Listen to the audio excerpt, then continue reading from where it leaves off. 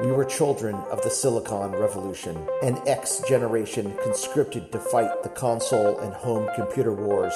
A product of an analog 70s childhood, we came of digital age in the 80s, believing we could affect the world 8 bits at a time. Armed with joysticks, full-stroke keyboards, Jolt Cola, and MTV haircuts, we proceeded into the vertical blink. There, we stayed up late at night, devising incantations from D&D rulebooks and beginners' all-purpose symbolic instruction code. Video games were the match, and programming was the fuse, as the infinite possibilities of the digital world exploded into the internet age to come. We are Generation Atari.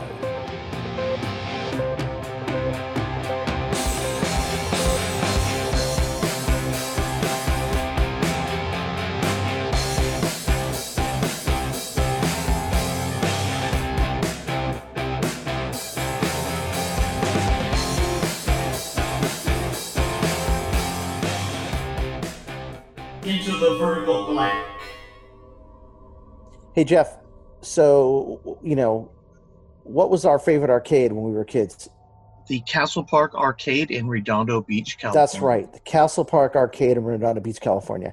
And before we say anything, I recorded a story about it. And let's listen to that right now.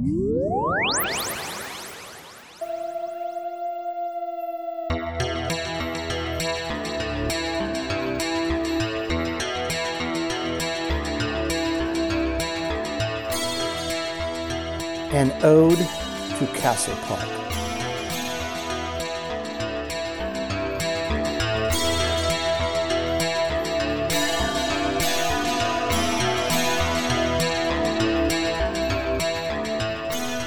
Most video game fans from the Golden Age, roughly 1978 to 1983, frequented an arcade that they felt was their own.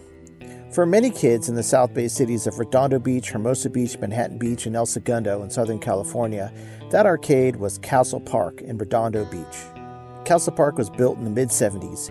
It consisted of 2 18-hole miniature golf courses separated by an Arthurian castle that housed the ticket booth, party rooms, a snack bar, bathrooms, and a huge arcade. It was situated, unfortunately in some cases, a golf ball's throw from the 405 freeway in an industrial area right near a set of railroad tracks. The first time I went to Castle Park was in 1979. It was just after I played AYSO soccer for the first time. I recall the correlation because as a player in AYSO in 1978 and 1979, you had to sell these entertainment books, basically coupon books for local businesses for $5 each. My mom opted to buy a couple books because they contained a multitude of Straw Hat Pizza coupons, and we ate at Straw Hat Pizza nearly every Friday night. The books easily paid for themselves within a couple of weeks. However, Straw Hat coupons were not the only worthwhile deals in the book. Among the coupons for dry cleaning and shoe repair, stuck far back in the end of the book was a coupon for buy one, get one free miniature golf at Castle Park. My mom saved the coupons so we could use them in the dead of summer. And sometime around July or August, my brother and I found ourselves walking through the faux wooden door entrance to the medieval fortress-shaped arcade at Castle Park.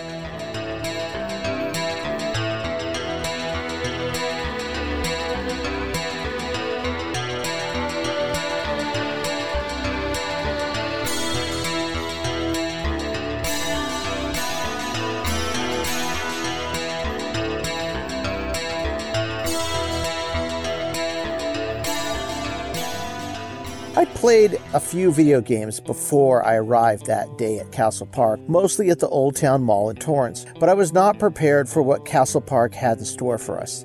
Clusters of video game machines in the center of the room were surrounded by rows and rows of pinball and skee-ball machines along the wall. I'd never seen so many different coin-operated machines in one place, and I was compelled to try them. However, our mom insisted we use the miniature golf coupons first, and quickly ushered us out through the gauntlet of games, past the snack bar, and out to the other side to the golf kiosk. However, her moves were not quick enough to prevent the indelible image of the Castle Park arcade imprinting on my mind. The blur of our quick exit created an intoxicating mix of sights. Space Invaders, seen here by me for the first time ever, Atari Football, Super Breakout, Lunar Lander, sounds, tokens falling, skee balls rolling, credits popping, Space Invaders shooting, and even smells, a mix of stale churros, spilled icy, and evaporated sweat that beckoned to me to return.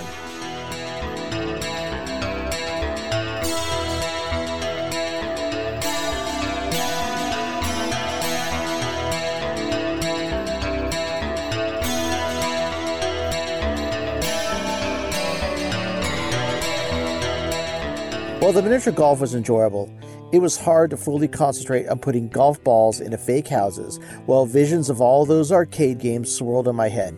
I imagined those machines impatiently waiting for me to feed them one of my few quarters I had in my pocket so they could spring to life and challenge me to the contest held within their digital circuits. When we finally finished our golf game, I literally ran back to the arcade, sprinting towards the Space Invaders machine that waited close to the back of the entrance. I popped my quarter in, and 30 seconds later the machine had the best of me.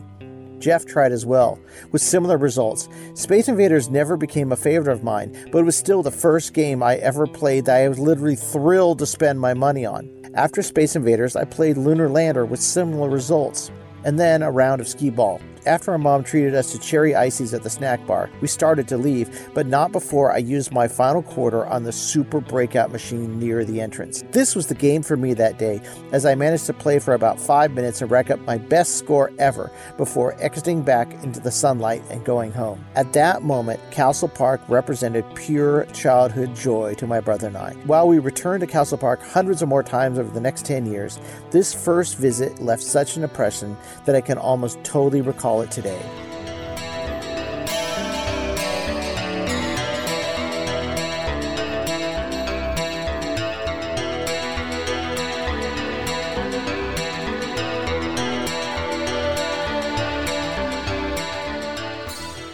Over the next few years, Castle Park grew in popularity, and by 1981, it was the local spot for video game players in the South Bay. Ex-employee Terrence Poblum described the golden age of the arcades at Castle Park this way.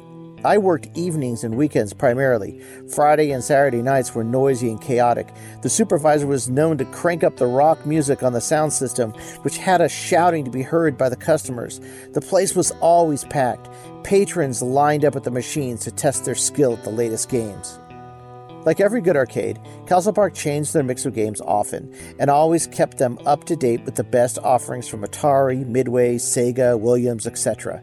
My routine was to play a round of my favorites once each, then return to play the games I was hot on that particular day. These games included Asteroid Star Castle, Pleiades, Galaxian Swimmer, Fire Truck, Pole Position, Black Knight Pinball, and my all-time favorite Castle Park trio, Galaga, Bosconian, and Time Pilot. Not only did they add new games, but the park itself expanded, and by 1982, they built a water park on the premises, complete with a boat ride and a set of skin-removing concrete water slides.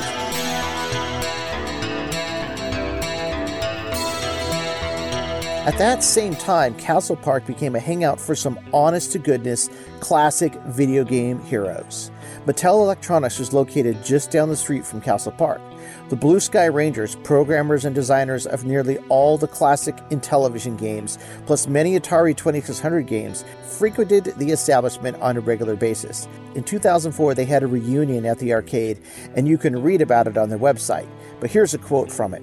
The site of the event, Castle Park, was familiar to the Blue Sky Rangers. Mattel Electronics hosted a party for the programmers there in 1983, and for their 10th reunion, the Blue Sky Rangers stopped in the arcade for a couple hours of play before having dinner at a nearby restaurant.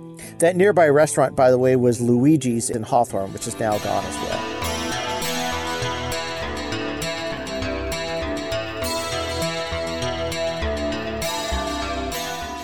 The summer of 1983 brought the crash of the video game market straight to Castle Park.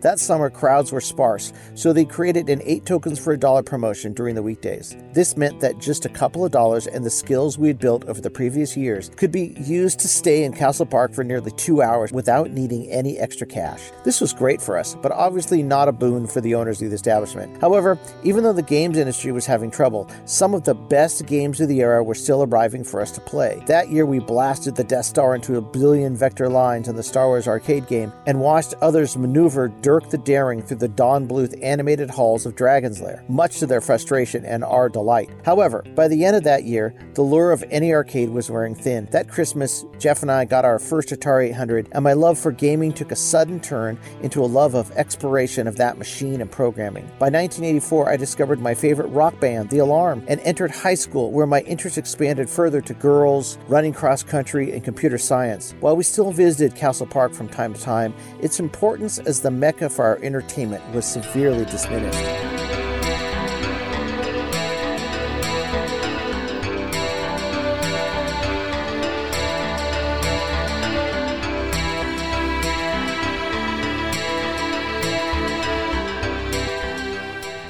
Post-video game crash, Castle Park struggled to survive. It was not a coincidence that we stopped going to the park. An entire generation of kids had grown up and out of arcades at nearly the same time, and it left places like Castle Park wondering what to do next. For Castle Park, it was an expansion into other areas. They added batting cages, and they redid and ultimately tore down the water slides. Curiously, it also acted as a filming location. Castle Park got us 15 minutes of fame as a location for an episode of the TV show Chips. This was during the 6th and final season of The Cop Show, in which the tailored uniform-wearing, skydiving, jet skiing, and hang-gliding highway patrol officers spent their time chasing UFOs, playing with robots, and fighting off Devil Take Me with Donnie Most, and in an unlikely turn, going undercover at a high school to find a ring of car thieves who liked to play arcade games. Castle Park was used as the location for this episode, as was the closed-down Aviation High School just around the corner in Redondo Beach. Still, even this kind of exposure was not enough to save the place. Not too long after, it was sold to Malibu Grand Prix and became Malibu Castle.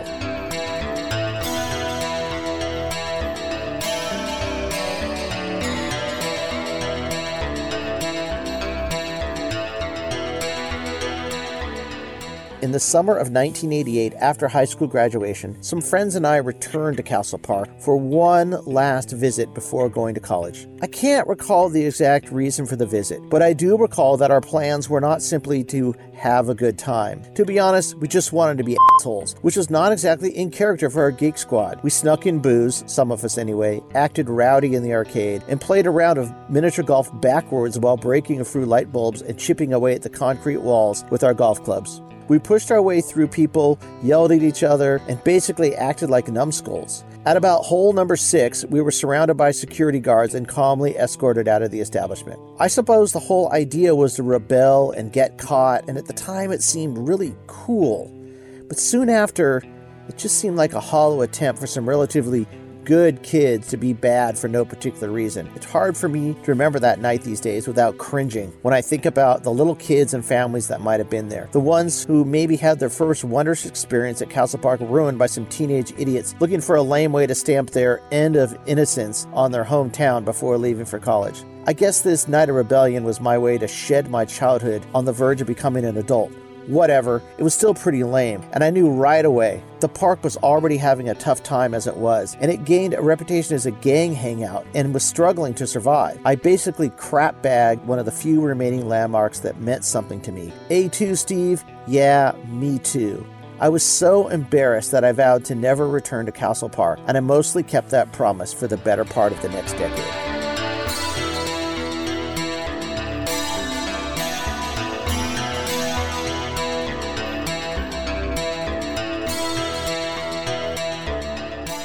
When I did return, it was in the mid-1990s, and it was with my wife for a few games of pinball. I did not spend any serious time or money there until about 2001, a few years after Jeff and I started working at Mattel Toys. We were trying, successfully by the way, to build our web group into an online game development team. We tried to come up with ways to get our team to think about games and retro games in particular, and the inspiration for games for our websites. We brought in classic game developers for seminars and held game-making contests, and we also took our team on field trips. We got free tickets to E3 for everyone, and we went to The Price is Right with Bob Barker, and for a short time, we took weekly trips to the batting cages at Castle Park. In a way, I suppose we're trying to recapture some of the classic feeling our Mattel brethren in the Blue Sky Rangers had cultivated 20 years prior. It worked. for a few months anyway. To be honest, the arcade games at Castle Park were simply too different from the stuff we were trying to create at Mattel at the time. There was no one-to-one comparison of video games like there was back in 1981. The arcade was filled with gun games and redemption machines, which were both far away from what we could accomplish online at the time. What might have worked in the golden age of the arcade did not translate well in the 21st century. Sadly, we stopped going and never returned as a group. The next year, I tried once again to recapture the magic of my youth at Castle Park. In 2002, Jeff and I took my 4-year-old daughter there one lazy Sunday afternoon. So much time had passed since the high school incident that I had pretty much stuffed it in the back of my mind. My desire was not to make amends for that night, but to recapture some of the magic I felt for the place and have my kids find joy there as well. At first, it seemed to be working. We had a pretty good time playing miniature golf, even though we had to overlook the decaying condition of the course.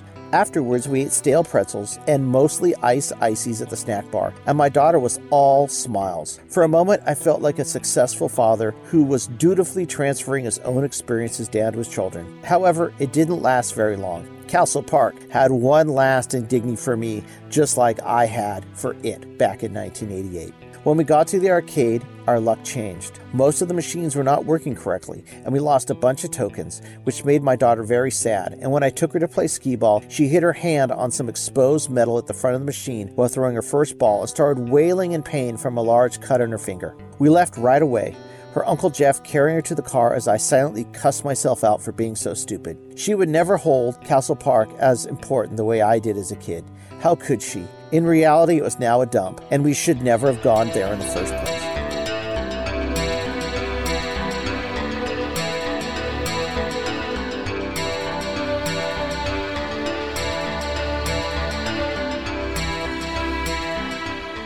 Soon after, in 2002, the snack bar at Castle Park was closed down by the health department. It was then sold to a chain named Boomers that promised to revitalize the location. That never happened. In 2006, it was sold again, then closed. The fake castle that had stood next to the 405 freeway for 30 years was demolished, along with one of the miniature golf courses, parking lot, and nearly everything else. Soon, promising new signs went up that said, "New look coming soon." And then plans for several pirate and beach-themed flat rides and attractions were posted on the fence along Marine Avenue. I stopped there with my kids and showed them what was coming, which made myself and them very excited. However, a few months later, those plans were removed, and nothing has been there since. The remaining miniature golf course was brutally ransacked and vandalized in the ensuing months, and the whole location resembled a Scooby-Doo abandoned amusement park for many, many years. Even from the air, it looked like a disaster area. For all intents and purposes, Castle Park was no more. One of the last times I drove by, a group of skateboarders were trying to find a way in so they could film themselves doing stunts in the empty pools and on the broken rails of the remaining miniature golf course. They were having trouble finding a pathway through the barbed wire to the lot beyond. I did not stick around long enough to find out if their quest was successful, but it made me happy to imagine that somehow they made their way into the park so they could ride around and make their film. Even though they would not be enjoying the place the way it was originally intended, someone would be having fun there again. It would be in a different form, but the hoops and hollers of pure childhood joy would reign once again at Castle Park, at least for one afternoon anyway.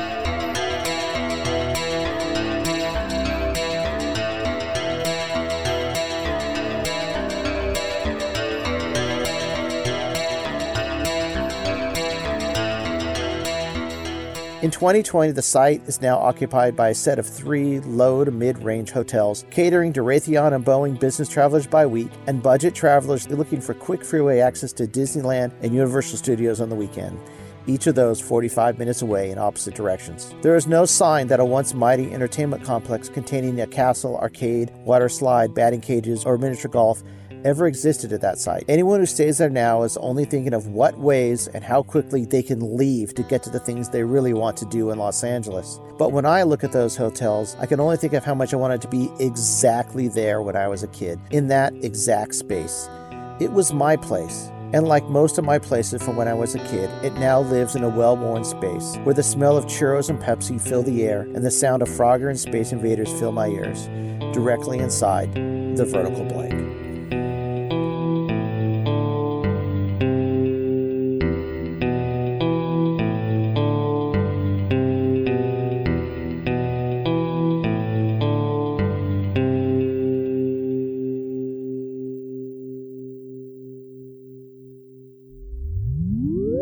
Note, the soundtrack songs used in the Ode to Castle Park story are from Tony Longworth's Primal Serenity album. The songs are Ostera and Light of Day. The album is available now at Bandcamp. You can see a link in the show notes. Hey, Jeff, what did you think of the story? That was a fantastic story, Steve. Yeah, I mean, that music, by the way, is Tony Longworth's songs. Just amazing. I talked to him. He let me use them. He let me use them as a soundtrack to a story, which I've never done before, but I just love them. Yeah, I love that song. Okay. So, not only was Castle Park our favorite place, but we alluded to this in the story that they filmed an episode of Chips there. And Chips, for people who don't know, was a TV show, I think on CBS from 1977 to 1983, and it was about the California Highway Patrol. And it was sort of it wasn't tongue in cheek, but it was also like not hardcore cops or anything like that. It was kind of a fun cop show. It was tongue in cheek. Yeah, I mean, there were funny parts, but I mean... I don't know what the popularity was of it around the country. Here's what I'll say. You know what Chips was? It was an excuse to crash cars on the freeway, is what it was. And it was also it also became an excuse for them to go to the beach and show women in bikinis, too. So for 5 seasons at least, I think at least 4, if not, most of 5, it was 2 Chips. Frank Poncherello, played by Eric Estrada, who actually have another story about that. I'm not even sure when I can publish that one. Anytime. I know the story. And John Baker, who was Larry Wilcox. Larry Wilcox actually, left before the episode that we're going to talk about here. But this episode is in the 6th season, episode 13, called High Times. But that doesn't describe the episode at all. I think originally they must have picked out the episode names before they wrote the episodes. I think so too. Anyway, there's nothing high times about this. High school. Wait, high school. Maybe high school. Yeah, but it sounds like high school and drugs or something, but it's not. It does, but it's so this episode was filmed half of it was filmed in our neighborhood, and it was really close to where I live now. Like maybe a mile from where I live now. And not even that far. So we were really surprised to see it when we were kids, and it was pretty awesome. So let's get to that recap right now because it's pretty long. Please note, this recap is very long, more than an hour, actually longer than the show itself. So it may help if you go watch episode 13 of season 6 of Chips yourself. Sorry, it's not free right now. You'll have to buy it on Amazon Prime or Apple, but it may be worth watching before you listen to this. So this is an episode of Chips, which I think when we were kids, this was one of our favorite shows. I can't figure out why. I think it's that same sort of Generation X. We loved it and we hated it at the same time, kind of irony. I don't think so. Well, okay. Well, maybe. We love motorcycles and stuff like that. We were always we loved Police and Fire from watching Adam 12, and we didn't get even then we got the subtle or unsubtle humor of them being CHP but doing everything except riding on the freeway. Yes, exactly. Even then we knew it. So this episode stands out because it was actually filmed in our neighborhood. Right. Some of it. Right. Well, I pretty much figured out all the scenes. Me too. So Chips is for those who don't know, is a TV show started I think in 1977, right after Star Wars came out, like the fall after Star Wars came out, and it was about 2 highway patrolmen, Frank Poncherello, played by the one and only Eric Estrada, and John Baker, played by Larry Wilcox. And I think for 5 seasons, that's how it was. Although the beginning of season 5, it was Bruce Jenner, Caitlyn Jenner now, played a cop for a little while until John came back. And then in season 6, they replaced John with a guy named Tom Riley. And this is pretty much his only role he ever had. He did a couple of little things. So was John's. I guess you're right. And I guess if you think Eric Estrada, this is his big thing, although he was in some soap operas afterwards, some Mexican novellas. But Got some Taco Bell commercials. They also added Do you Bruce have a license Penhall. for that taco, Steve? Sorry, go on. What are you talking about, Jeff? I said, do you have a license for that taco? Oh, you mean is that Eric Estrada? Yes. Taco Bell Anyway, go commercial? on. Go on. Sorry. Okay, so Bobby Hot Dog Nelson was added, and Tom Rather. He's just a new a recruit that Paunch has to train, and there's no real word of why John left in season 6, which is also the last season. And then they also added Bruce Penhall, who was a famous sort of motocross rider, and they added him as like a blue-shirted, I guess, guy in the CHiPs training program, whatever you call the academy. Yeah, he must have been Academy. He's the brother of Bobby Hot Dog Nelson. Right. It's Bobby and Bruce, and they're brothers. Also, the cast was Paul Link as Grossman. He was there the entire time. Robert Pine as Grattrare, which kind of brought a little bit of gravitas to it. His son is Chris Pine. Robert Pine was a Shakespearean actor and he was a Broadway actor. Right. And then he came on CHiPs. It did give it some gravitas. But his son, Chris Pine, stars in the Star Trek movies and stuff, and he's sort of a big actor now. Paul Link, he was in the movie Parenthood after this, a few years later. Yes, he was. And he did a one-man show, I think, about his wife having cancer and dying too, which you should look up. And then there's also Lou Wagner as Harlan, who I think was there the whole time. Harlan is a weird oddity because he's kind of like a nerd mechanic, and he's also about just under 5 feet tall, so he's a tiny guy. And they made fun of him the whole time on the show. The funny was they didn't have a way to make fun of computer nerds at the time. So here's a dude who's an incredible mechanic on motorcycles and cars, and he's a nerd. It's kind of a weird role. It doesn't. That's weird. It doesn't make a lot of sense. They put him in a white coat. That meant nerd. Yes. This is almost Homer Simpson level writing at the moment. Yeah, it's like, okay, so this is the 6th season, and this season is the last season, and it's filled with bizarre episodes. There's a UFO episode. There's an episode with Donnie Most about like a satanic heavy metal singer, which is just awesome. I think they were just cleaning out the spec scripts that were sent to them. Probably. So this episode also stars, Danny Bonaducci is in it from the Partridge Family. He plays a bit player the whole time. He's like an extra character at the high school. On this episode though, but in a later episode, he's like a badass. There's a couple. He's in 4 or 5 episodes of CHiPs. This season, they started out as like a comic foil, and then later on as like a badass. So yeah. But it was interesting. Also in this episode is Jim Brown, the football player, as playing Casey the ex-con. John Colleary as Matt. He was in Square Pegs. He was starting. Oh yeah, Matt was in Square Pegs. Correct. And then the big one that I didn't understand, Sue Snyder plays Melanie. I saw her right away. I know where she's from. And she was Deb from Weird Science. Yes, I didn't even need to look it up. I'm all, she's from Weird Science when I was watching it. Okay, so let's start the episode. Okay, the episode starts. Okay, so the title starts is season 6. They show Paunch riding in a catamaran, 3-wheeled ATV, a jet ski, and doing some karate. Right, so basically, it's a commercial. Stop it. Sorry, go on.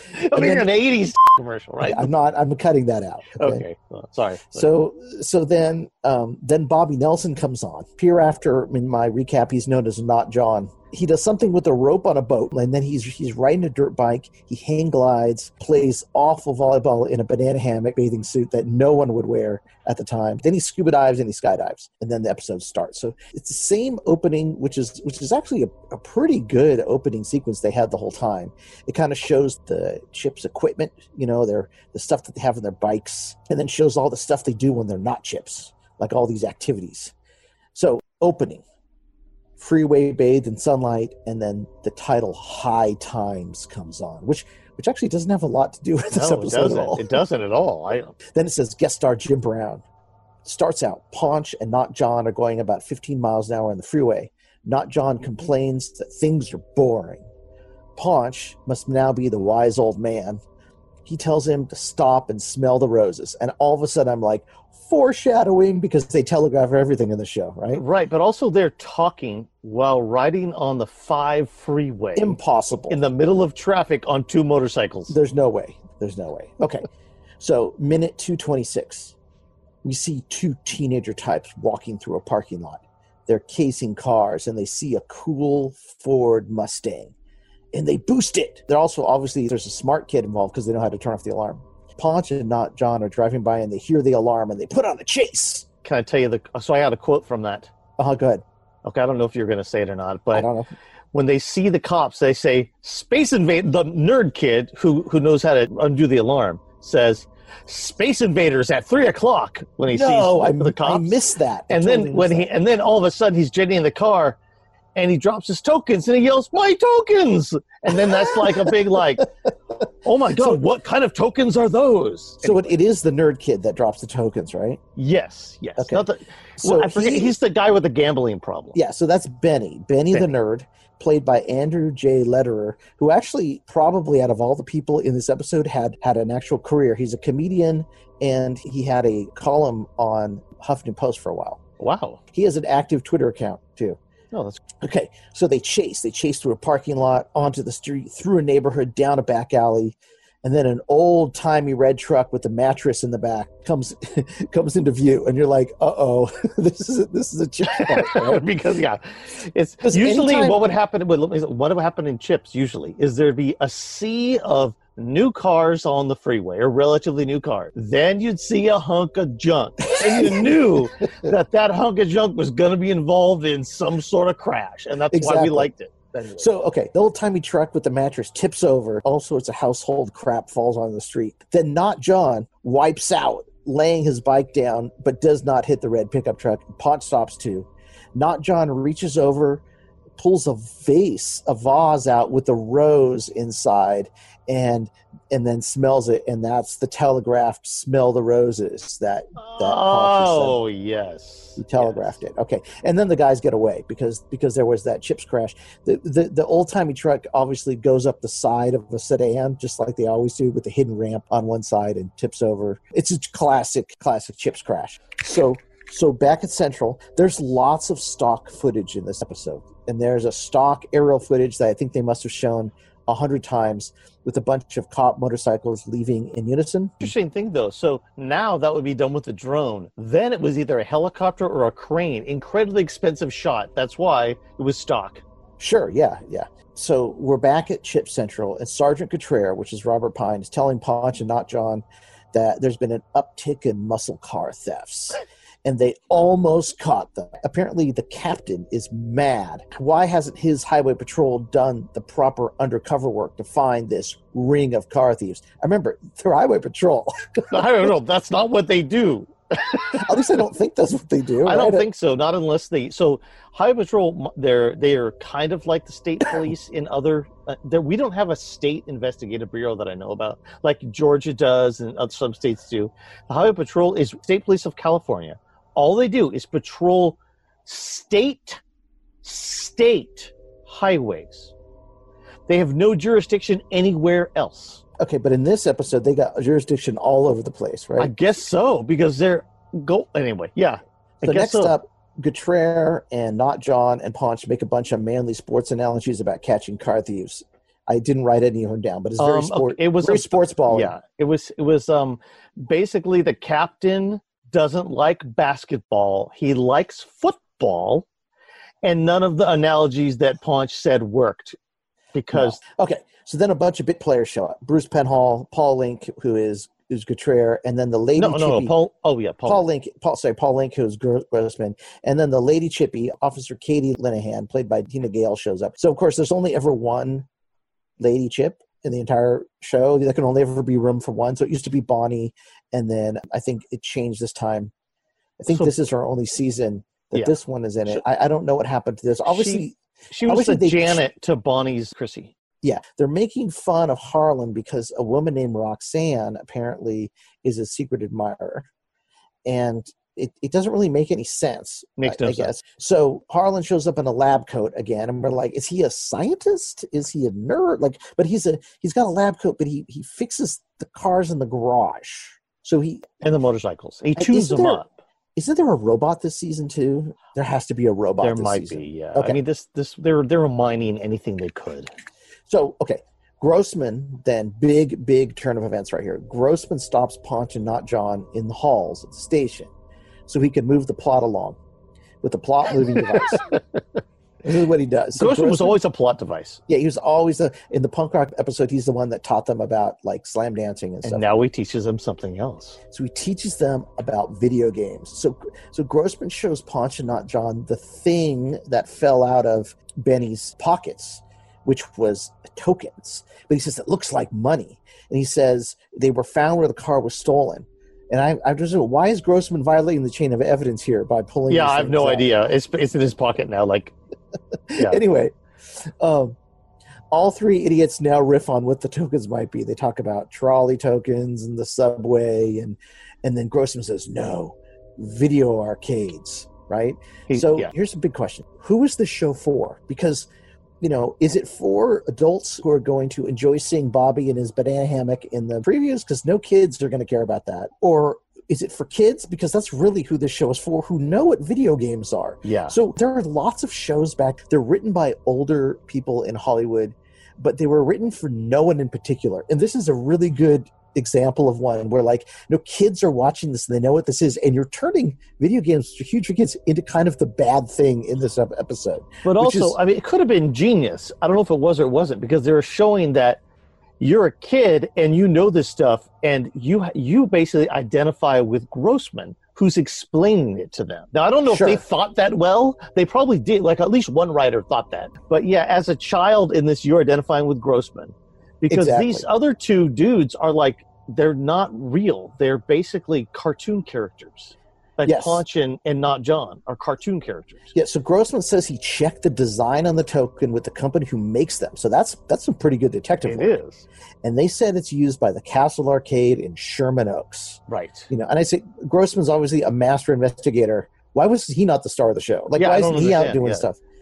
Then Not John, like a jock dick, grabs the token out of Grossman's hand and says, "Thanks, Grossman." Instead of takes all the glory. Yeah, not thanks for all the hard investigative work you just did to solve the case. Yeah, he basically solved the case. Anyway, Not John and Ponch take all the glory. They steal the token, but since Grossman's an '80s nerd and nerds suck, Grossman thinks those silly jocks. It's obvious they should win because I'm played as an overweight joke, and they have tailored uniforms on a CHP salary. Anyway, sorry, I said exactly.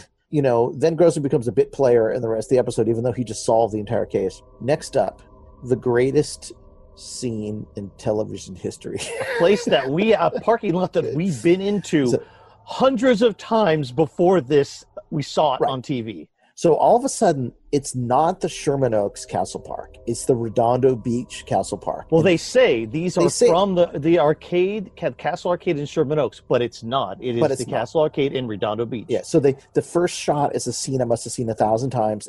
It's the castle with the miniature golf course, and just in the back you can see the water slides, which were not quite Class Action Park water slides, but pretty close. Is that on HBO Max? Yeah. So can recognize the parking lot anywhere. So they park their bikes in the exact same spot Mom used to park to pick us up, which I thought was awesome. Which I think was actually I think it's like a handicap spot. No, not that one. It's not a handicap spot. But thanks for ruining my recollection.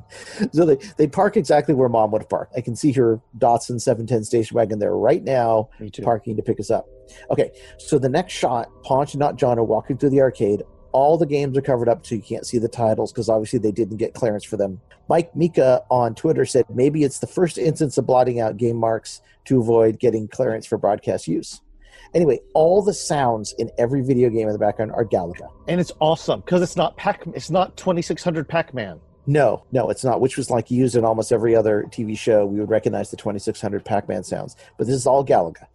It's then a girl skating, which, by the way, skating figures a lot in this episode for some reason. It's weird. I had a bunch of notes about that. Melanie from she Weird goes by Science. Miss Pac-Man and a row of 3 centipedes. You can tell because that's what the machines are. And then by their token machines. And I'm like, those are our token machines right there. Yeah. Okay, hold on a second. When they walk in, I have another quote.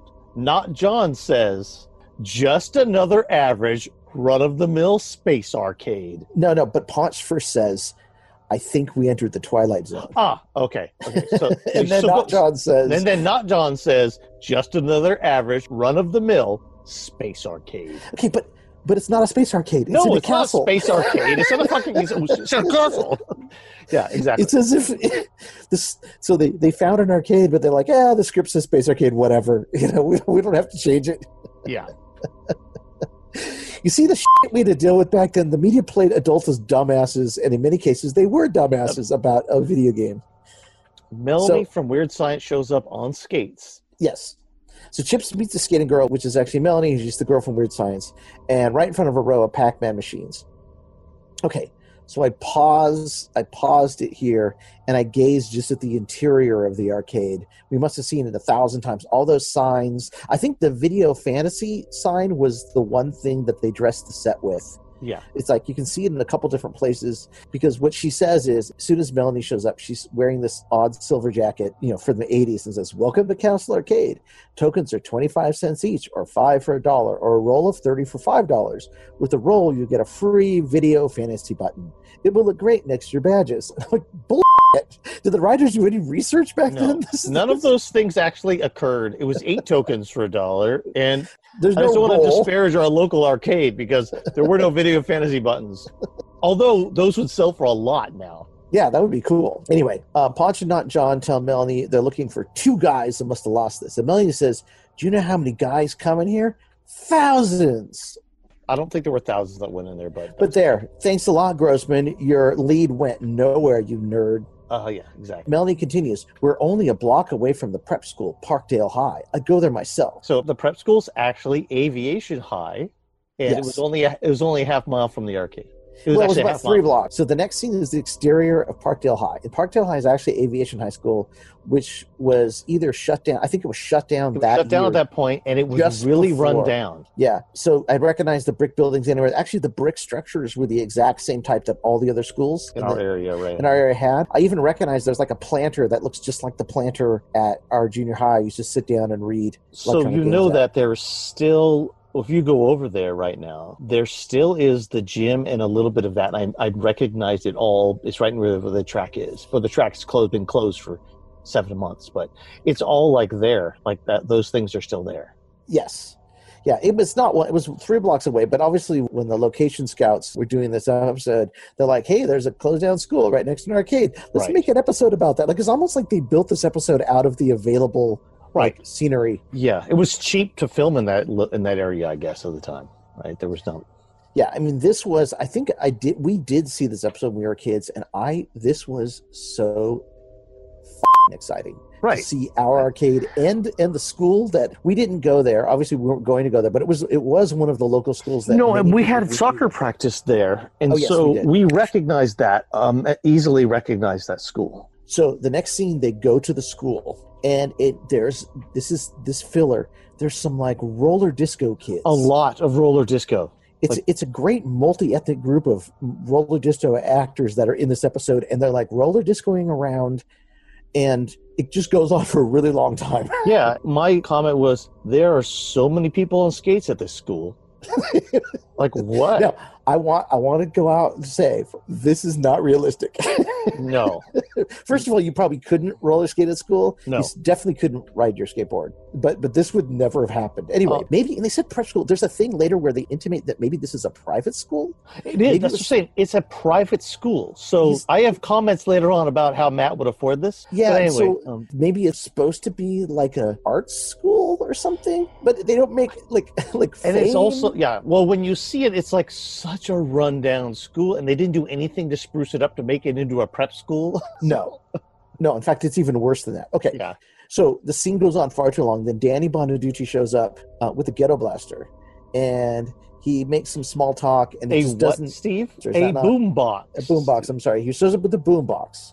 He makes some small talk, and then he just disappears because really he's got nothing to do with this episode at all. Minute 9:58, I see one of those blue pillars from the gym that still exist. Yes. Unmistakable. Out from behind one of the pillars comes our suspects. One is a cool looking dude, that's Matt, and the other is a nerd, and we know he's a nerd because he's wearing glasses. I bet the nerd is the one who dropped the video game tokens. Fucking nerd. And he The did. nerd is taking bets, so he's a bookie, or he has a bookie. He's a gambler. Yes.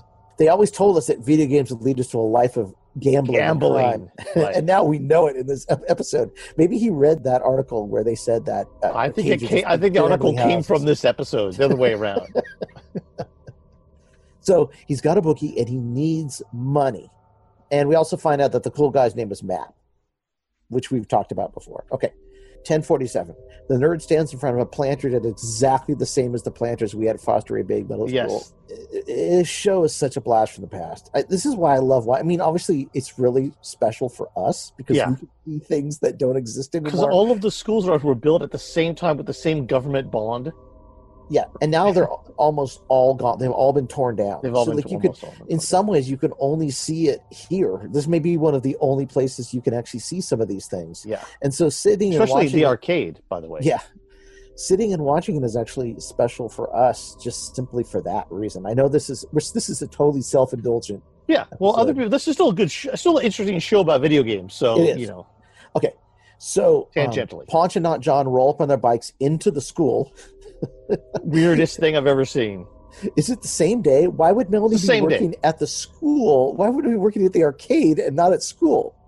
If it's the same day. I don't know. It may not be the same day. I mean, Okay. it might be, but you know, I mean, the whole Melanie must work on her lunch hour or something like Maybe, that too. maybe. Okay, so they meet Bonaducci and his friend, who I forget his name, but he figures prominently as well. And Not John says, which way to the auto shop? And I'm just wondering, why didn't they go to the office and ask this? Like, why are they just rolling through school? Yeah, yeah. I mean, and the kids are so rude to the cops. It's like, I guess you didn't worry about getting your ass beat then. Yeah. So Matt and Benny from behind the blue pillar look really pensive because the cops just showed up. Right. There's a lot of pensive looks in this show. There's a lot of pensive looks. Paunch and Not John ride their bikes through the school and arrive at the auto shop. And the auto shop is just like one of the other classrooms where some set decorator scrawled a sign that said auto shop. Like literally. It looks like it's drawn with marker. The budget must have been really super low. And I don't want to give it away. There's another example of this later that's amazing. Okay. By the way, every kid in this school looks about 30 years old. Yeah, they're all 30 at least. And there's not enough of them. There's just a few 30-year-olds. It's his private school. Okay, so Paunch and Not John go in to meet Casey, who's actually Jim Brown. I like his name was Casey, which is kind of like casing cars. Like they didn't even like it's like a short story name. Yeah. Casey the car caser. Anyway, Jim Brown is unhappy because Paunch has racially profiled him as the bad guy. It's obvious he is not, because Jim Brown was a guy trying to make it as an actor, and there's no way he would have taken a job as a bad guy in an episode of Chips. So I already know he's not the bad guy. Right, but you already know maybe he is. So Casey, apparently Paunch had busted Casey for Grand Theft Auto, and he'd just been out of prison, but then Paunch helped him get this job at the school. Apparently. Yeah. He got So- helped him get out of parole and get the job at the school, and then Casey's giving him lip. Right. But, There's some- you know, but Casey obviously doesn't like cops, because why would he? Right? Right. Because Paunch is a cop. Yeah. Okay. And they have to make Not it look John like he might be implores- guilty. So Casey doesn't want to help him, but Not John says, we've got a job to do, so we'd appreciate if you hear anything to let us know. Casey says, fuck you. No, he says, you can forget that. Casey ain't no snitch. No, he ain't no snitch. The cops leave. Casey looks pensive. Cool Dude and Nerd enter the auto shop. Hey, Teach, don't let him get you. No way, says Casey. Minute 14:03. Not John and Paunch come up with a brilliant plan. They will force Bruce Penhall, the blue uniform wearing trainee and brother of Not John. They need two blonde dudes in the show, by the way, to replace John. Exactly. To go undercover at the school. The Sarge agrees. It's on. Now, Not just that, an entire undercover operation is started with a pat on the back and a quote to be careful. Yeah. And then he's like, okay, go for it. Right. So minute 16:27, and this will be the next day. Bruce Nelson shows up at Parkdale, hot dogging on his motorcycle. So much for kind of low profile. At least they gave Bruce Penhall something to do. He was a champion motocross racer, right? Right. He I get was, and that- so they said, go do some stuff in the parking lot. We're going to film it. So in the background, you can see the TRW building that I saw Yes. my entire life right there in the background. Yes, you Cool Dude, Matt, and the nerd, Benny, see him park his bike. Melanie sees it too, and she's impressed. Bruce has no idea where he is. Melanie happens to be in his homeroom. She walks him there. Bruce's undercover name is Bruce Hickok, which of course is like, I don't know, no one's named Hickok, okay? Yeah, but it's good. But you know what? The good thing about that was actually, as opposed to fake undercover things, the FBI usually use your first name Right. as Okay.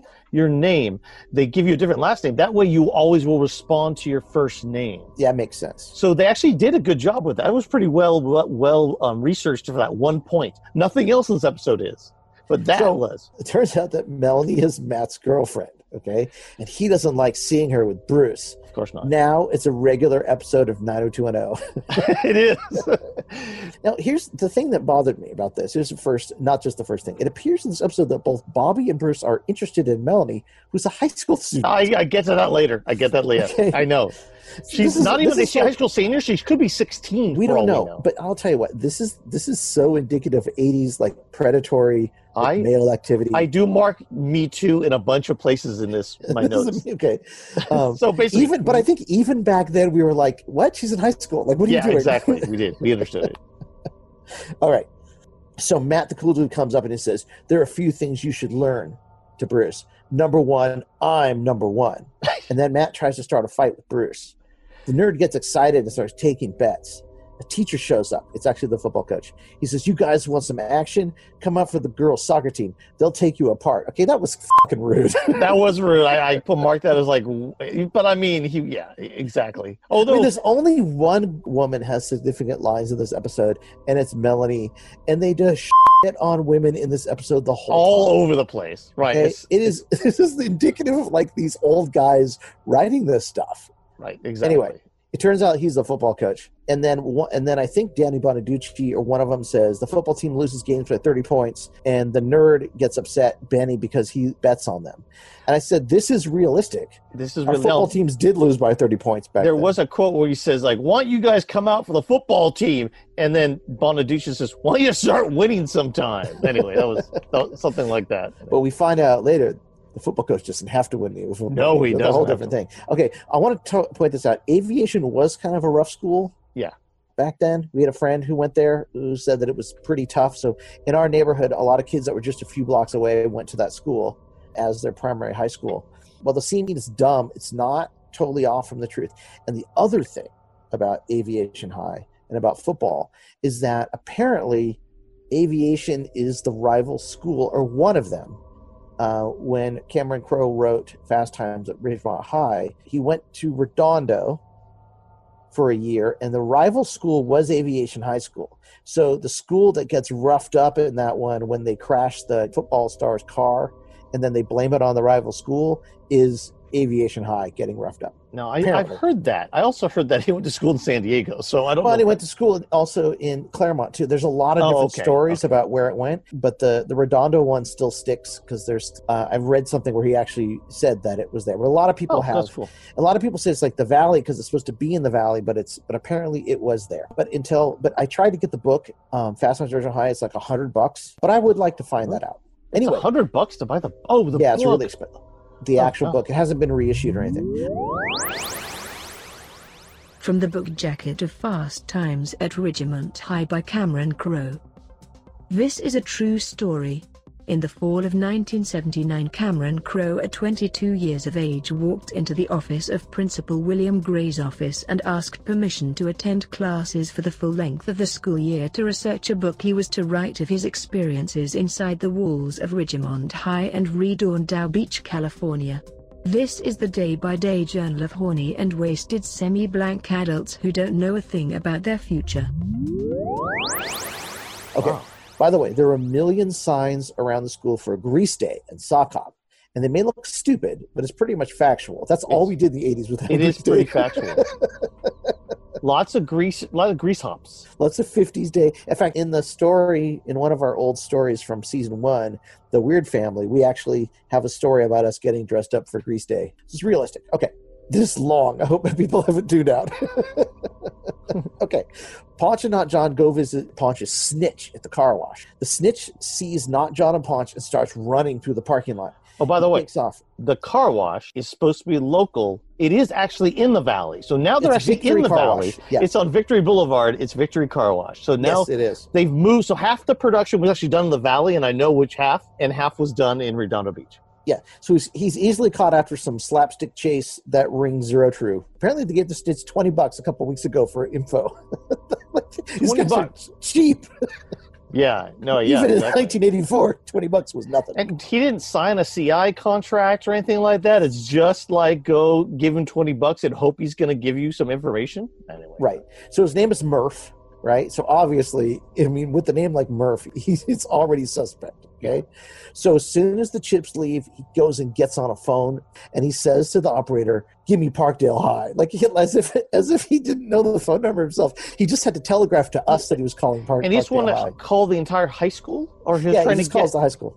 No, there is so much padding in this episode. Yeah, Lots of B-roll shots of cops on bikes, people starting and stopping motorcycles, probably a quarter of the entire running time. The next scene has like 3 minutes of kids dancing on skates with food plastered to trays. It does. For like 3 minutes. It goes on forever. So one of the cool things is that it's a real cafeteria.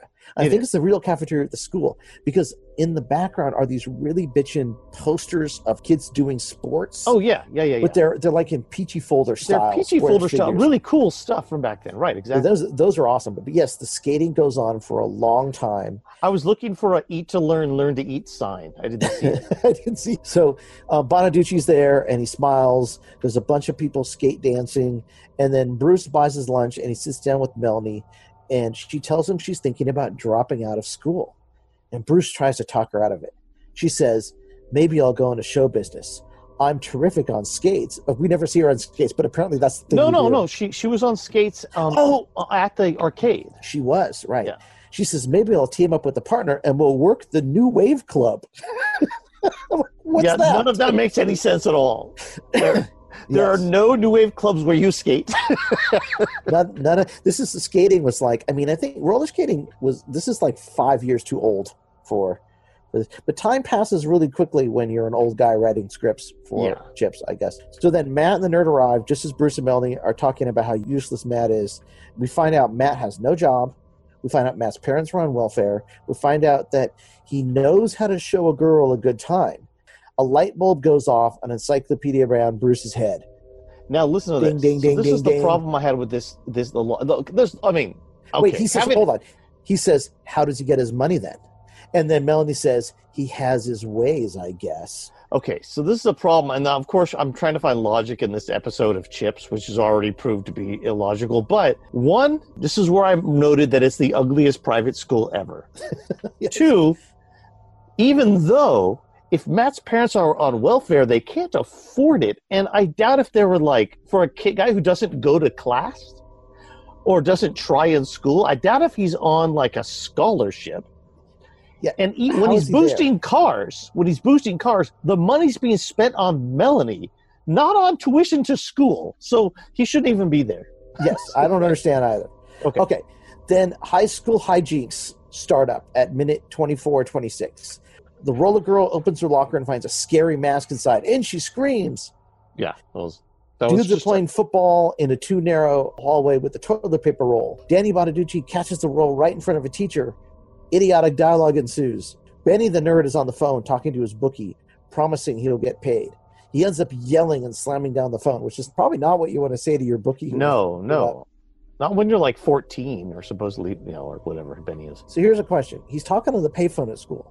Did the bookie call him? Why would he call the bookie on the payphone just to slam it down and say that he didn't have the money? Like, who's calling who here, and why would they call on the payphone at school? Yeah, I mean, they want to be warriors or something in this. He's not. Okay, anyway. So Bruce gets on his bike to leave the school, and Benny and Matt follow him in the trucks. Now I want to say, right then you see the TRW building again, like really close up. You also see the exact same cars parked on the street, exactly where they were parked when we arrived in the morning, which means they just shot the two scenes right after one another. And Benny has a lime green monster truck. Yes, he does. No, Matt does. I'm sorry, Matt has a lime green, but Ben has like a pretty nice like a monster truck that's not lime green. Actually, it's pretty cool. It's like a big Bronco, big four-wheel drive Bronco or something like that. It's pretty good. So, yes. Anyway. So they get on the street. They start chasing Bruce on his motorcycle, and they're both in their cars. And all of a sudden, we're in the valley somewhere. Yeah, we're in a rural part of the valley, probably down the 101.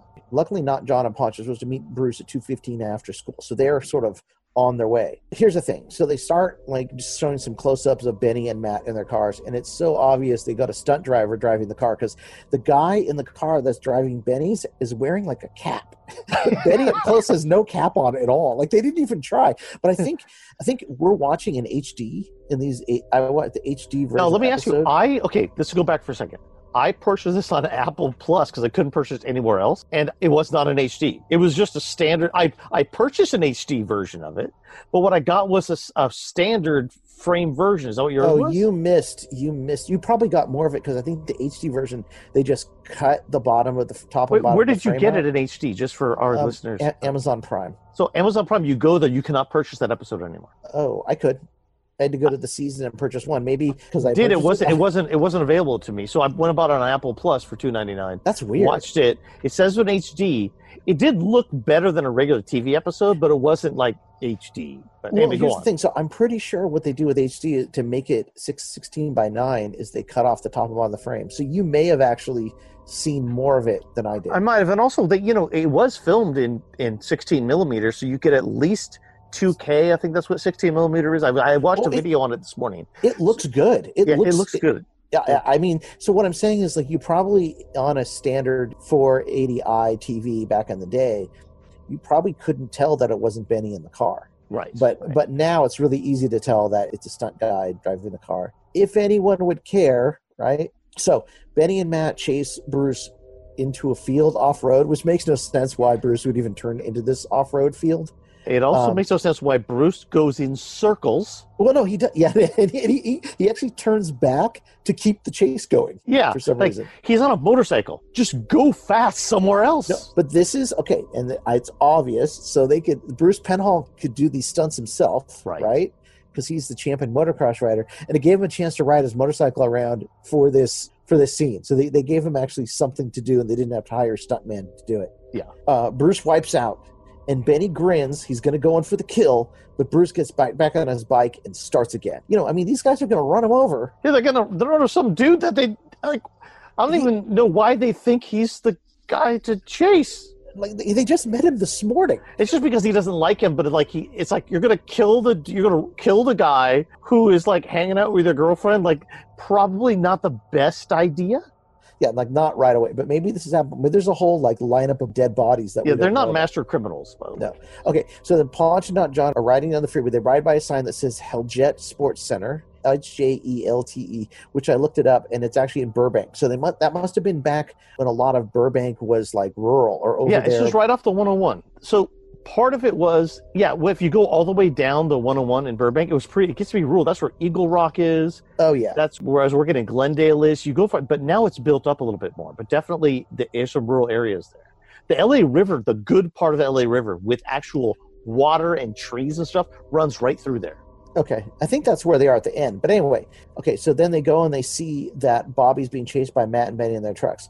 So just as Bruce is about to be pinned between the trucks, he turns and rides up a hill and wipes out. Which is a hill he could have made if he had all those skills, because it was not that steep. No. Okay, just then Benny and Matt see the chippies and they take off. Ponch and Not John both stop to help Bobby and let Benny and Matt go for no apparent reason. Just because if they didn't, the show would be over. Yeah, as a plot device. Basically. They had plot armor at that point. So then obviously Not John and Ponch are psychic, because if you think about it, they should have no clue what's happening here, right? They don't know who Benny and Matt are. They don't know who is in the trucks. They don't know anything. But supposedly, and this is in no way in reality, but supposedly this is like a couple blocks from the school. So they're driving to the school to meet Bruce Penhall or whatever, Bruce, and that's why they see in that parking lot it's happening. In reality, that is like 40 miles from where the high school actually is, but that's reality. It's TV, right? Anyway. Right. So I'm just saying, but they have no idea what even happened. Like they only know what the events are. Instead of helping Bruce, they pretend to arrest him. Because they're like, so the guys won't think he's a cop. But like, why did they do that? That's not a bad idea, but it should have been Bruce that instigated that, not John, who's Bobby. Because they had no idea what was happening. They had no idea what was going on. Yeah, it's a good idea. But it's a good idea. Yeah, they but made it makes zero sense in context about what actually happened. So back at Central. Yeah, next up is like a giant Me Too moment. So a super woodenly acted moment between Bobby and Bruce and Paunch, and it's all about how Bobby always wanted to pretend to arrest Bruce and rough him up. It's just terrible. It's just a waste of time. A padding, really. Paunch asks Grossman about Jim Casey's parole officer. Grossman says that he's been a model parolee. So, of course, Grossman's off actually doing the real police work. Grossman's doing work, right. And then Paunch says, a real choir boy, eh? Snidely, because he's racial profiling Jim Brown again. Yeah, exactly. Just then, Roxanne shows up. Harlan's Right. love This interest. is the Me Too She walks moment. through the door. She's about 6'2". She's obviously a fashion model. All the guys get excited in a very 80s way as she rolls in. In a very 80s way. Yeah. Just Like, then Harlan, like if they could have done the boing, boing, boing, boing sound, they would have. Exactly. Just then Harlan walks in. He's been fixing Paunch's motorcycle. He stands in the doorway next to Roseanne just so we can see that she's 2 feet taller than he is. See, it's funny, Jeff, because Harlan is a nerd, Right. and he's short. And who would love a short nerd? I don't know. By the way, who did the producers think this show was for? Did they think this again? Like, did they think it was all Bruce's and Bobby's watching this? No, No, they it was weren't. nerdy 12 and 13-year-old boys who they were insulting right and left. Bruce's and Bobby's were out like riding motorcycles and paragliding. They were not watching this show. Okay, so Roxanne is very excited to see Harlan, and she wants to see where he worked. She's played by Catherine Gilmore, who's better known for work in the movie Star 80 that came out the next year. Her acting is really bad in this scene. It's terrible. So Harlan starts to walk away, and the entire cast needs to tell him to turn around and go the other direction. Because he keeps on walking away from the garage. Gautreer, Robert Pine, breaks up the fun and tells Paunch another Mustang was stolen, and a woman says she thought 2 young men were casing out the car. Dun, dun, dun. Dun, dun, dun. Right, exactly. Okay, minute 32:04. Jim Brown, Casey, is working in the auto shop. Paunch and Not John show up and accost Jim Brown about the stolen cars. Jim Brown says it would bother him if his students were stealing cars, but not enough to do your dirty work, Poncherello. Paunch tells Casey they check with the office, and the bills for his supplies have doubled since the car theft started. Okay, They so think this he's is a chopping problem. them up right there in the auto shop. This is a problem. Hold on. Okay. Casey looks pensive. Okay. tell Okay, me. so this is a problem. In reality, if you're a teacher or anywhere, and even if you're a teacher and you're associated with known criminals and you're on parole, you are going back to jail. He should care a lot about what is going on. Right. Like he knows he's trying to go straight and narrow. He can't be associated with any criminals. But I don't think he knows what's happening. Well, if they think this is happening somewhere near him, he should be very, very concerned. Okay, 3311. We're back to Castle Park again. Gorgeous shot of the exterior of Castle Park, Yes. of the arcade at night. I remember it reminded me of going there to play miniature golf with Dad. I just loved it. I loved that once. I could just look at that forever. Bobby and Melanie are playing on a cocktail machine. We don't know what game it is, but Galaga sounds are mixed with some other sound. And she just beat him for the 3rd time. I think the machines like you, Bobby says. Well, they should. I feed them enough, Melanie replies. She's a video game nerd girl, one of the first. So there you go. She's one of the first video game nerd girls ever. That right there was like that was for the 14-year-old boys. Right? But at least they gave her some agency. Like she is good at the games. Good at the games. She actually had a thought in her head that wasn't about men. Right. It was about like, I think I'm going to quit school and get a job. Yeah. I mean, it was a stupid idea for a job, by the way. Okay, but all of this happening, because I know exactly where that cocktail machine is right in front of the snack bar. Yeah. Behind them are the skee ball machines that are in the story that we just heard. Those skee ball machine is the one where my daughter hurts her finger the first time we try to play. If you God. remember when we went there, those are those skee ball. It was Anyway, Rachel when she was little. yeah, we went there in I like remember. 2002 or something, and we tried to play, but it was all run down. And anyway, Yeah, it was that was awful. right before it closed. Anyway, Bobby sees Matt and Benny enter the arcade and stop at a Pac-Man machine. So he goes into spy mode. He sneaks around the other side of a bank of machines. There's a side of a machine there that I thought it was Bagman, but I couldn't figure out. Oh what it yeah, was. yeah, with the guy running. It's not Bagman. It's something else. So It was maybe interesting whoever, if machine. someone can watch this and figure it out what it Yeah. is. He goes around the other side of the machines and he listens to the conversation. Benny distraught about his loan shark. They're not playing games, Matt. If I don't give them money, they're going to bust them up. So, like, obviously, this is Benny getting mad at Matt for playing a video game by saying they're not playing games? Like, it makes no sense because Benny's the guy with the tokens. Right. He's the guy who goes to the arcade, but it was just bad. It was just poor writing at that point. Matt says they'll have the money after that last car they chopped. Benny says he needs it now. So Benny says, let's go to the Tiki Club on Sepulveda. They always have a muscle car or two in the parking lot. But Matt smartly says, let's not push our luck. Then Benny leaves with the intention to steal a car, obviously. And Bruce knows it, and he knows where it'll happen. So I'm wondering how Matt is going to keep his lavish lifestyle if he doesn't keep boosting cars. Well, I think, think about this. Melanie's working there. I think what Matt actually was planning to meet up with Melanie. Right. Okay. That makes a lot of sense. Okay. So now the Chips know, this is minute 34, 33, they know to stake out the Tiki Club. And the next sequence is amazing. The Tiki Club is so obviously just the office at Aviation High School. Yes, it is. It does say Tiki Club on it, though. With some letters they cut out with like construction paper or something. Construction paper, exactly. It's so obviously the same buildings that they didn't even try to make the come to a Tiki Club. It's just the office with the same sort of cutout, like construction paper set decorating they did for the auto shop, but even worse. Well, and there's a great quote over the before they get there. There's a great quote over the air that is, possible GTA at Tiki Club on Sepulveda. Grand Theft Auto. Yeah, that's exactly. Awesome. Okay, so Benny's out casing cars in the parking lot.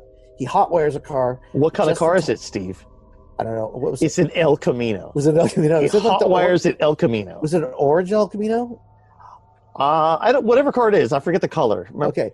So there's also a sign above the Tiki Club, hand drawn still, like a big banner that says Tiki Club 10th anniversary fireworks display. Yes. All right. Yes. But that's not foreshadowing anything. That's no. not like the smelling the rose foreshadowing at all, right?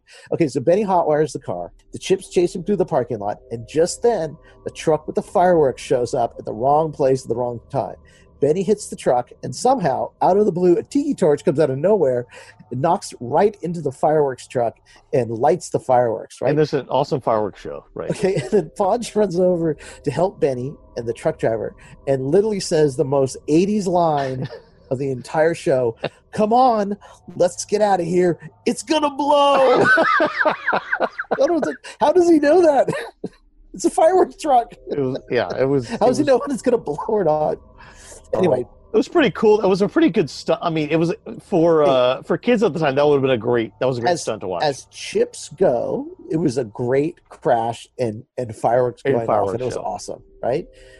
Then Benny says, "It looks like the 4th of July," and Ponch says, "No, the 4th of July celebrates freedom. You're under arrest." This is awful. It's just terrible. Okay.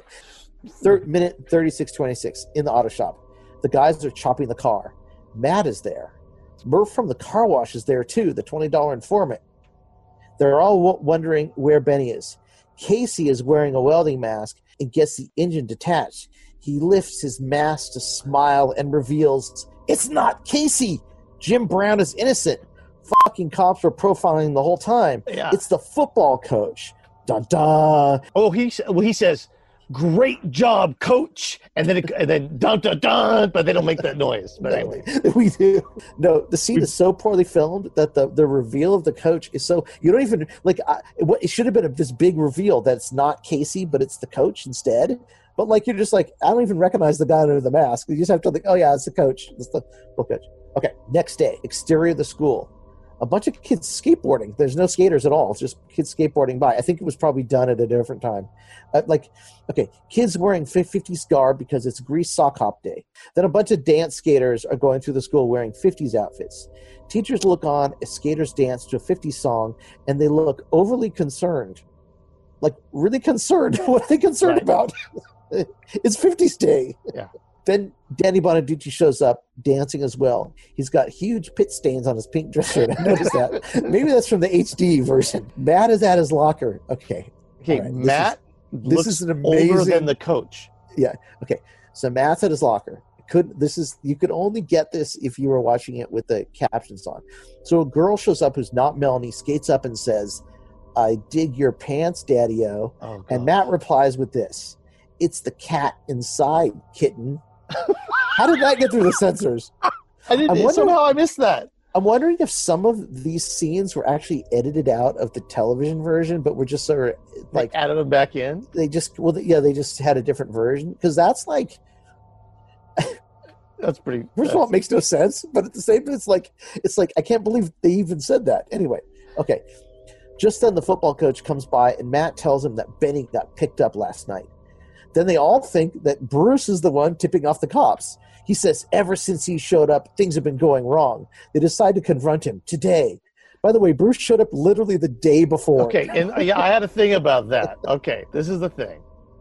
So Benny went to the Tiki Lounge the night before by himself, has a gambling problem, someone's following them, and they think it's the new kid? Like, Benny should be the one they should be going after. He's the one who jeopardizes their whole operation by having this gambling problem.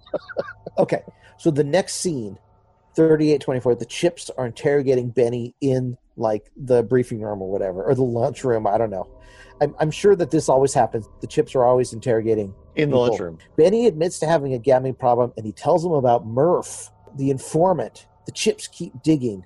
Benny admits that the chop shop is at the school, that they pay off the night custodian, and that Coach Hutton is the ringleader. That clears Casey. Paunch now realizing he racially profiled Jim Brown for no goddamn good reason.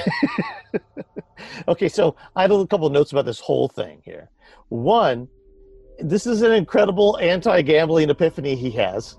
And as this third act starts, I just asked, where's the LAPD the entire time? Like basically, it's time to turn this case over to the detectives at the LAPD. This is no longer your case at all. Yes, exactly. Your case is like this. And there's no backup anywhere either. Well, this is Betrayer tells not John and Paunch to go over to the school, and he says Grossman will meet them there. So Grossman's their backup. Yeah, man, backup by real police, like the LAPD or something like that. So. Well, Grossman drives a patrol car. Does that count? Okay. Kind of. They're still California Highway Patrol. Okay, at a local high school, hassling kids. Boys, boys, boys. It is not as simple as you might think. The California Highway Patrol has some duties that can be classified as being accurate on the television show, even if they do not seem to be at first glance. From the California Highway Patrol Wikipedia page. The California Highway Patrol, CHP, is a state law enforcement agency of the U.S. state of California.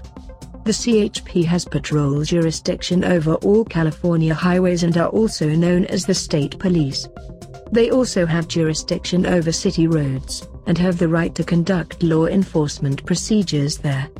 Just a simple Google search. A few keys pressed and voila! Research. Also, very interestingly, the CHP also has officers assigned to drug task forces and other criminal investigative task forces throughout the state, and maintains highly trained warrant service teams, WST, throughout each of its divisions. Though, I doubt Bobby volunteering to go undercover at a high school and lusting after an underage roller girl counts as a warrant service team duty. So minute 39. Grease Hop is in the gym. This is in the middle of the day, by the way. So they just have a dance all day long. It's like at lunch or something like that. It's not like a night dance or anything. So what I noticed is that Jim is the only thing that they in this scene that actually still exists in this entire episode. That Jim still exists. I watched my sisters-in-law play basketball there like 20 years ago. So that gym still exists. It still exists. It's still there because basketball's there. I see it every day because when I used to go to the track over there. And there are only pro dancers at this sock hop. Yeah, I know. Including Danny Bonaducci comes in, and he's really dancing. Good. Another epiphany, greasers, just like from the book The Outsiders, greasers are always better than Socs. That's right. Okay, Bobby is dancing with Melanie for no good reason. I mean, like, why is he, like, honing in on... He's already honed in on the 17-year-old girl or whatever. Yeah, this is weird. Okay. Anyway, teachers announce the king and queen. The king... It's Bonaducci. Then we find out his character's name is Myron Handelbaum for king, and the girl that Matt made his cat comment to is the queen. Oh, those And then- curly red-haired girl, like Yeah. okay, yeah. And I want to say this: the 50s dance is fairly realistic. There's just too few people there. It looks Right, like but they're also really, really good. it looks like a social distancing 50s dance. It is like they're perfect for now. Okay, minute 42:04. Matt arrives and accosts Melanie and Bruce. He asks Bruce to have a word in private. Sure, Bruce replies. As they walk away, Matt says, maybe I was wrong about you. Maybe we could do a little business together. Now wait, this dude just tried to kill him the day before in a truck, and there's no mention of it at all. Right, and what kind of business was he talking about? He would never talk to him about, like, boosting cars or anything like that. I have no idea. Dance continues as a way to pad out the episode. The next scene is in the auto shop. The football coach has a blowtorch, and they're holding down Bruce. And Matt is accusing Bruce of tipping off the cops, and it's clear that Bruce is about to get hurt. Coach calls him a squealer. What do you squeal about? Like, he doesn't know anything. Yeah, this is where I say, like, look for the guy who got arrested at the Tiki Lounge boosting a car and has a gambling problem. Like, that's your squealer. Well, he was there the day before. How does he become a squealer? Anyway, Bruce grabs a blowtorch, and Matt punches him out, and they both carry Bruce to the van. To a van. I don't know, a van. It's just this white, nondescript van. I guess it's like a cheap van they could use to destroy. Ponch and Aunt John are on their way to the school, like they said. Casey, Jim Brown, sees Matt and the coach putting Bruce in the back of the van. He comes over to see what's up, and the coach sucker punches him in the stomach and then the face.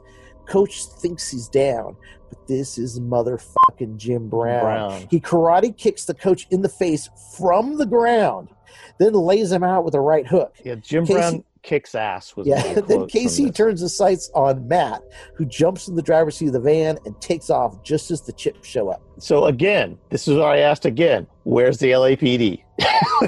If you're in the valley and this is happening. That's right. Okay. Casey says, there's a kid named Bruce in the back of that van. And Chris says, thanks a lot, Casey. And Casey says, aw, forget about it, Poncherello. They act like they know that Casey beat up the coach, but how could they would have no idea what happened? Like, they weren't there. Yeah, they weren't. But then Grossman shows up to help out Casey. Ponch and Aunt John are suddenly in the valley again, chasing the white van. Yeah, they're suddenly in is what's supposed to be Sherman Oaks, but it looks like one of these pumpkin farms that's off the 101. Sure. We already had an old-timey truck crash and a fireworks truck blow up in this episode, so I'm anticipating something spectacular here. Yeah. Okay. Matt looks pensive. Suddenly, he turns right. There's no reason. He just turns right across the road and into some dirt area, which would have been, I don't understand why he would go there, I guess to get caught. I guess they're going to beat up Bruce over there in the dirt area. So Chips are chasing him through the dirt. Bruce comes to in the back of the van. Oh no, out of nowhere, a tractor-driving farmer shows up. I can feel a Ponch pun coming on for this too. It's something about the farmer. So Matt swerves from the tractor. He goes down an embankment and stops. And that's it. There's no pun. There's no punchline. There's nothing spectacular. And they Bruce wasted so much time earlier this episode with like 3-minute dance sequences and stuff. This is your ultimate climax, and the guy rolls down the hill and kind of like stops the car. Yeah, it was like the most anticlimactic scene I can think of in this. Right, exactly. So anyway, 46:39. So the Chips pull the doors open and they get Bruce out. They take Matt into custody, and that's it. End. Well, Anyway, so that. So 46:39. They're back at Chip Central. What do you want to say? Well, this is basically when I came to the epiphany that Bruce keeps on lusting after the 16-year-old girl. Yes, because we're back at Chip Central. Bruce is walking with Melanie, the underage high school student. Melanie has decided to stay in school and even go to college. So, like, obviously Bruce is in 2 days has changed her mind, and she's now a student again. Yeah, he's a motocross racer. Anyway. Bruce thanks her for coming in to give a statement. Melanie, the underage high school student, kisses Bruce on the cheek. He stares at her as she walks away. Yeah, he's away, and it's like, she's 16, dude. Ponch and Aunt John and Bruce enter the briefing room where Harlan has a bunch of kitchen appliances lined up. Apparently, Roxanne sells this stuff. How much did all this cost? Ponch asks. If you have to ask, you can't afford it. But it was worth every penny, Harlan says with a creepy wink. Freeze frame. Then everyone creepy smiles, and that's the end of the show. I said, please someone check Harlan's closet for Roxanne's parts. It was completely like the end of this one was like, oh my God, that was scary. Like they're just... seeing all those scenes from hometown that don't Oh, exist anymore. it's a great episode. Yeah, they actually filmed another episode right there when we were having of somebody running on the track when we were having a soccer practice, but it would never show it up because I'm sure they did some like B-roll around there Yeah. for something else too. Well, I love seeing the arcade. This is not the only one that uses the arcade. I think didn't Snow Pink show up at the arcade or not? No, I don't think we have to look. But I don't think so. So yeah, this is the one that used the arcade. This is the video game themed episode. I think there is a heavy metal themed episode that comes up later in the season. Yeah, too, with I'd Donnie. be interested to know. See, they filmed the show Riptide in Redondo as well. I don't know if there's Oh, it's any. weird. They had Murray the robot in that one. I don't know if there's anything in that one. I do know that the other I'd like to do like this is the Different Strokes video game episode, which is pretty good. I think if we could find one, that was a great episode. I mean, for Chips, it was a great episode. Obviously, all the episodes have weird things that we're going to talk about. The arcade, our arcade, the places that I see now, which is really cool. The architecture that is gone for the most part that we went to school with. I think for Riptide, if we can find them, Riptide must have all kinds of local locations, especially that arcade that was underneath. I'm gonna wonder if Riptide has any scenes in the Redondo Beach Fun Factory. Yeah, That the would Fun be Factory interesting. arcade. So Anyway, this is cool. So we're not going to just run down every episode of Chips, but this is a very special one. no. Cool. Well, there you go. That's our hometown arcade and high school that we might have gone to shut down in a single episode of Chips, and it just marked very much like the ability for us to see the past, to time travel back to something that doesn't exist anymore. So stuck in the vertical blank. Now I own that episode. Yeah, me too. Hey everybody, it's Bill from Atari Bytes. Every week on my show I play a great old game, then I read an original short story I wrote inspired by that game. Loosely inspired. Okay, often completely different. Sometimes not even based in any sort of reality. In contrast, on Into the Vertical Blank, which you're listening to right now, you get real stories about real people and what these games mean to them. So keep listening.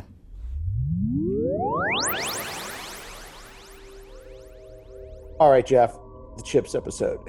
Was that one of the worst pieces of TV ever? Yeah, I mean, I'm still happy I only paid $2.99 for it. Well, now you can see the arcade though in HD, and that's cool. Like I still look at some of those pictures, and even though the games are covered up, it's still really fun to see those things.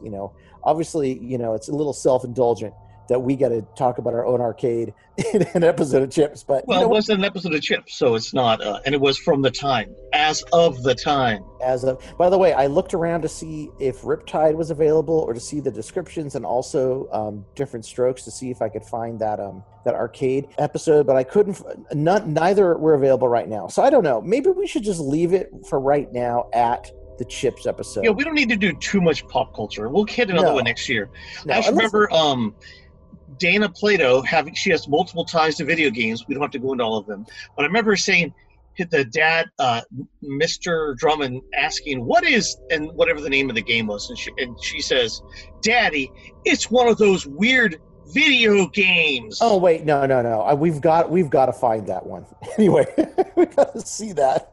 We will. So that'll be the next one, but that won't. It doesn't have to be this year. It can be later. Yeah, we'll see what we can do. Okay, that was cool, Jeff. And where does Castle Park live, Jeff? In the vertical blanks. That's right, Jeff. In the because vertical it does blank. not exist anymore. No, not at all. Nothing exists.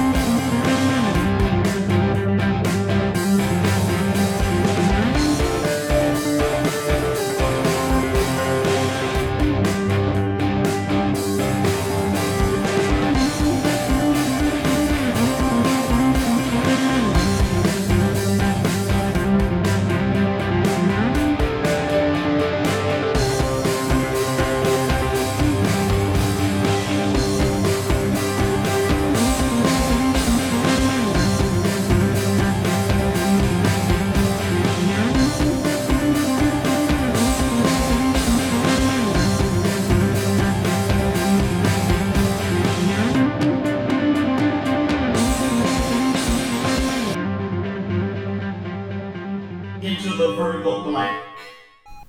Next frame calculated. Prepare to write new data. V blank ending. An 8-Bit Rocket Studios production.